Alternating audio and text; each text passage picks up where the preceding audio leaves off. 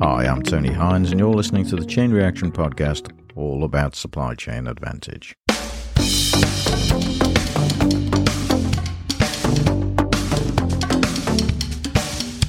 Hi, a bit of good news I want to share with you this week. Chain Reaction's been voted one of the best podcasts in supply chain by FeedSpot. It's just great when talent's recognized.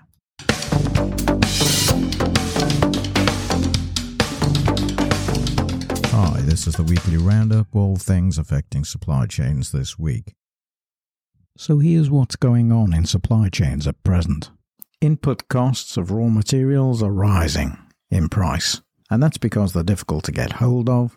There's delays in transportation. There are problems in factories in China with the COVID policy, and the war in Ukraine is disrupting some raw materials such as cobalt, cadmium, lithium, and other materials. So we've got the input costs going up. Then we've got processing costs increased due to energy. That's gas, electricity. So that's rising. And then we've got labour costs that are rising too, because there's pressure to increase wage costs because of the inflation in the economy.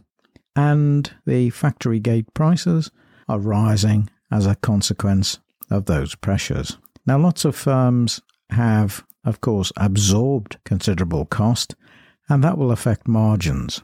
So their margins will be hit. So that means they'll be less profitable. Less profit, of course, can mean less investment in the future.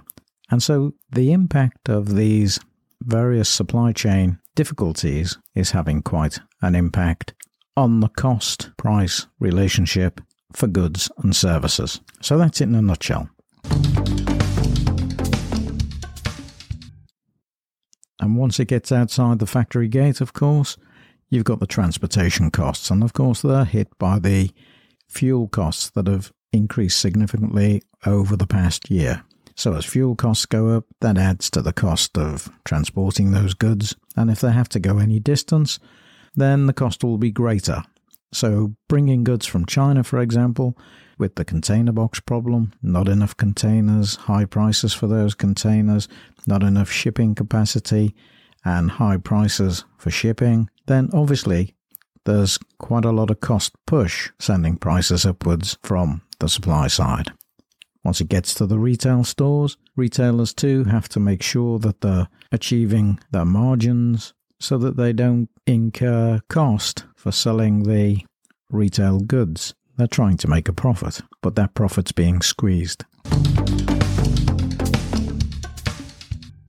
You may remember I reported on the crisis brought about by Russian oil and gas into Europe, and Russia this week has announced that it's no longer supplying gas to Poland and Bulgaria after those countries refused to pay for their supplies in rubles. Now, this is because of the Russian problem with the sanctions. They're unable to trade in US dollars anymore or other currencies, euros, which countries previously paid for the oil and gas with. It's in essence a form of retaliation, and some people say it's blackmail, but I suppose it's a desperate measure. Russia, of course, does supply a lot of gas to different countries in Europe, particularly Germany. Gazprom said it won't restart these supplies to either Poland or Bulgaria until payments are made in rubles. Germany imported about 42.6 billion cubic meters of gas from Russia. Italy, 29.2 cubic meters, billions. Belarus, 18.8 billion. Belarus should be alright, of course. They're supporting the Russian invasion. Turkey, 16.2 billion cubic meters. Netherlands, 15.7. Poland only import about 9.6 billion cubic meters. China imports 9.2 billion cubic meters, and Japan about 8.8. So there's quite a lot of countries that rely for some of their supply on Russian gas and oil.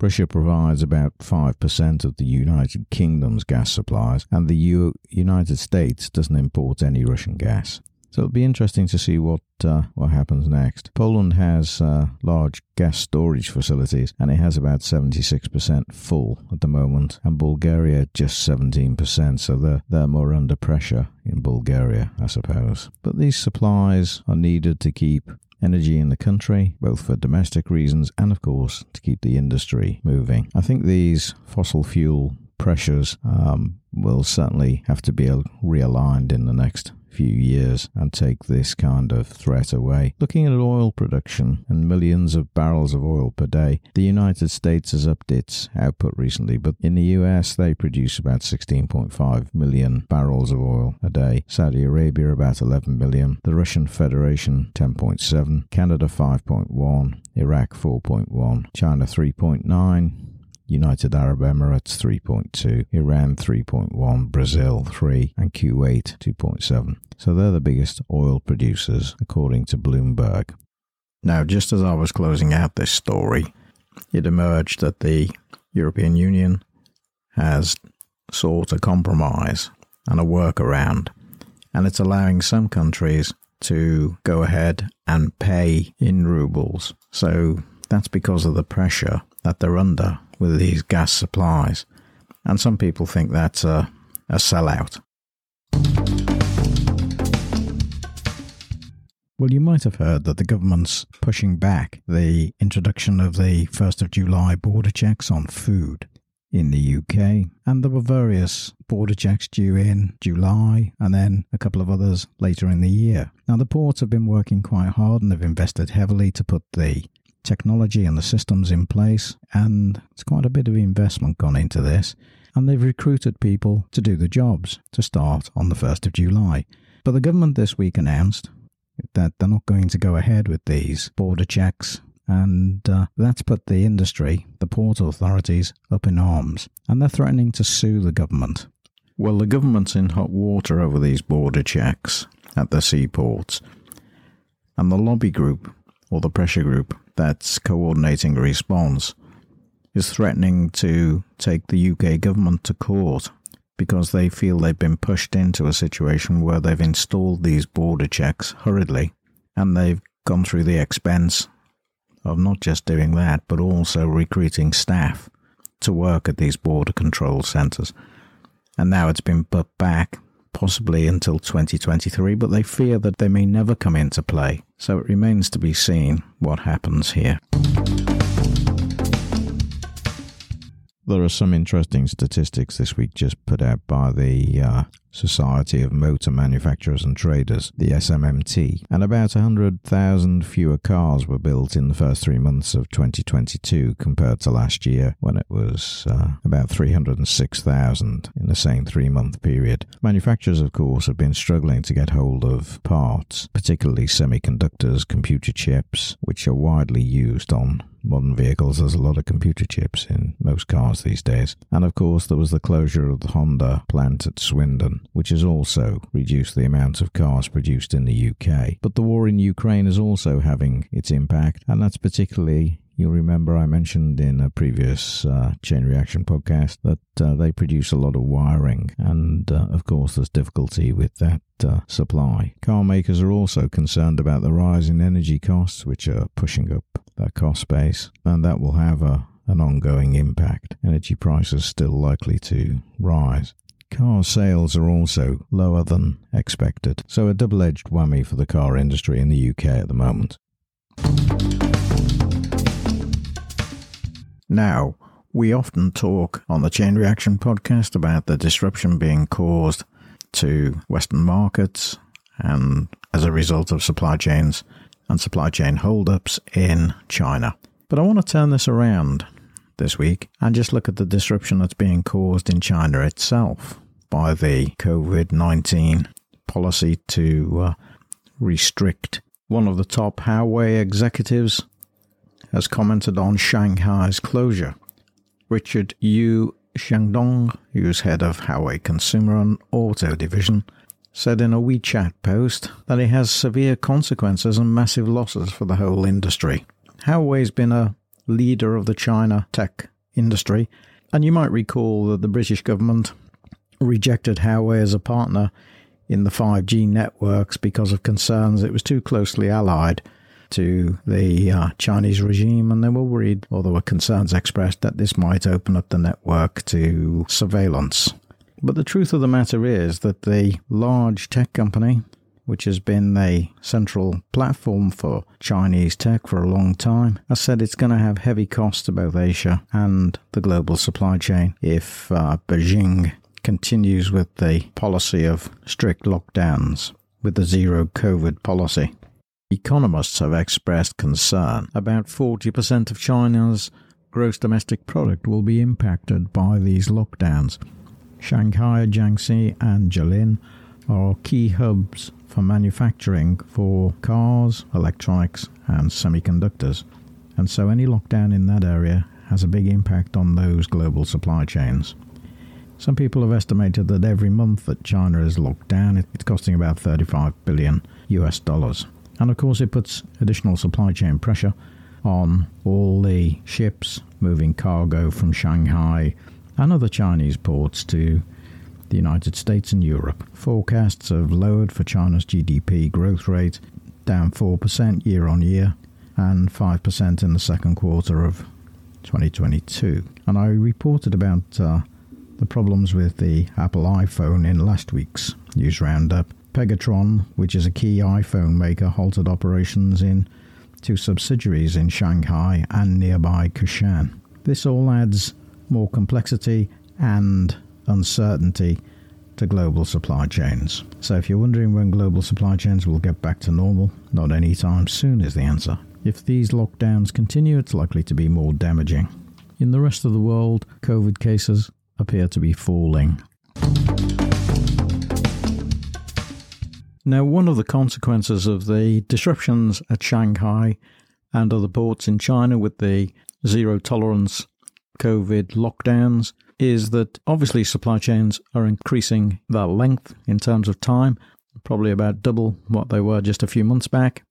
And couple that with the war in Ukraine and also the impact coming from that source, and then inflation, which is interlinked, of course, inflationary pressures pushing prices up. Does that mean we're likely to see a recession? Well, economists forecast that the United States may well go into recession sometime this year, and the probability of that is currently about 0.25 or 25%. But if things get worse, it's likely to rise, and that will go higher. And so there might be more recessionary pressure. And it won't just affect the United States, of course, it'll affect Europe as well. Because Europe has its gas problems, it also has inflation, it also gets its goods and services from many different countries, but a lot of goods come from China. And so taking all those things together, it's going to add a lot of pressure, not just to supply chains, but to the economy. Markets around the globe have fallen as a result of the lockdown in Shanghai and other cities in China, and the China Stock Exchange saw a 5% fall this week, which is the highest in the past 2 years. The DAX also had about 1.5% knocked off its price, and the FTSE too was down by about £40 billion on the news of the lockdowns in China. This represents a fall of about 1.9% of the FTSE. So quite an impact on the markets around the globe. And of course, because China factories are closing because of this policy, there's also a downturn in the demand for oil, and that's estimated to be responsible for the fall to $100 a barrel for oil. Now, I think it's not just the impact of China and the demand lowering there, although that's significant, but it's also that supply has increased over the past few weeks with the United States agreeing to push more oil into the economy.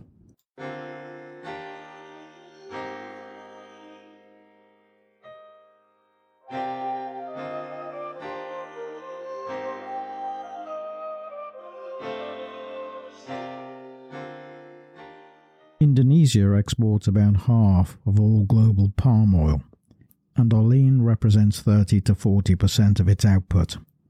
Now, there was news this week that Indonesia will halt exports of bulk and packaged palm Orlen, which is a liquid form of the staple ingredient. for goods such as chocolate and lipstick. So that's going to impact those markets. It'll also put further pressure on global vegetable oil markets, which have already been disrupted by Russia's invasion of Ukraine. So there's going to be pressure on the cooking oil market, if you didn't already know. There's already some rationing taking place in supermarkets, only allowing people to take 1 or 2 bottles of different types of oils for cooking. And obviously the increased demand as a result of supply falling, with the olein disappearing, that will certainly put pressure on prices, and so more inflation. There was a breaking story this week about Urban Airport, which is a British startup, and that's developing hubs for flying taxis. It's attracted investment of about £20 million in funding, but apparently they envisage these vertical takeoff taxis being introduced into service in the next few years. Interestingly, we don't hear a great deal about Amazon's drones for delivery, which were quite a hot topic a couple of years back. But I'm guessing they're rethinking that one at present, looking at developing this type of technology and trying an experiment to test it out. But quite often, the application might come somewhere else. It could be that these taxis end up moving parcels about, not people. Now, we've already heard the head of the World Bank say that food prices around the globe could increase by as much as 37%. During the next year. And food prices at supermarkets are also rising. They're roughly about 7% up on what they were this time last year, but they're expected before the end of the year to increase by around 10%. So that's a slight increase on what the forecasts were previously. And the reason for that, of course, is the unexpectedly high price of fuel and energy costs for gas, electricity, and so on. And all of that is pushing up prices. So inflationary pressures are putting the cost of goods in your supermarket up. So if you're wondering why they're increasing, that's generally why. If, of course, we have any increased costs for shortages of commodities, such as the expected downturn in cereal production, given the Ukraine and Russia at war, and they supply 32%, then that's problematic too. Organisations will look to lower their supply chain costs by reconfiguring the supply chains, perhaps bringing in new suppliers that are more local, perhaps reducing the length of those supply chains, and that means lowering the transportation costs, and perhaps searching for new supply, given that existing supplies are under pressure. But that's not easy. That takes time to switch supplies and suppliers and to procure goods to reconfigure the cost of the supply chain. So you can't do it necessarily overnight. It takes a bit of time.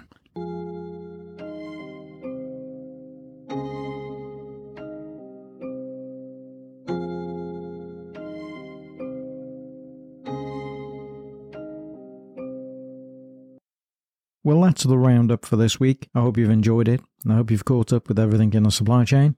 Don't forget to tune in to the midweek edition. You can still catch last week's midweek edition, which is quite an interesting episode that I'm sure you'll want to catch up on. It's about disruption. It's got an interesting story in there about John Hughes, who was a Welshman who set up the iron and steel industry in Donetsk. So you might want to catch up on that. It's quite an uplifting story. I'll see you next time in the midweek edition.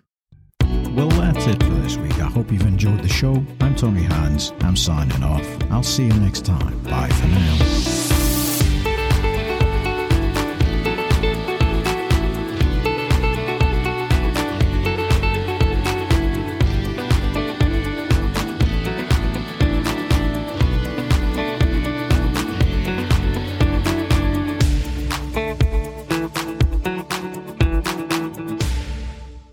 You've been listening to the Chain Reaction Podcast, written, presented, and produced by Tony Hines. Hi, I'm back. You can't get rid of me that easily. I've just got one thing to say to you, which is, if you like listening to the Chain Reaction Podcast, can you tell your friends and colleagues and just get them to come along and listen too. I'm sure they'll enjoy it. Okay, see you next time. Bye for now. Have a great weekend. Hi, I'm Tony Hines. I'm here to tell you about the Chain Reaction podcast, all about supply chain advantage. I've been researching and writing about supply chains for over 25 years. I wrote my first book on supply chain strategies in the early 2000s. Each week we have special episodes on particular topics relating to supply chains, and we have a weekly news roundup every Saturday at 12 noon, all things impacting global supply chains in that week. So come and join us on the Chain Reaction podcast. I look forward to seeing you there. I'm Tony Hines. I'm signing off. Bye for now.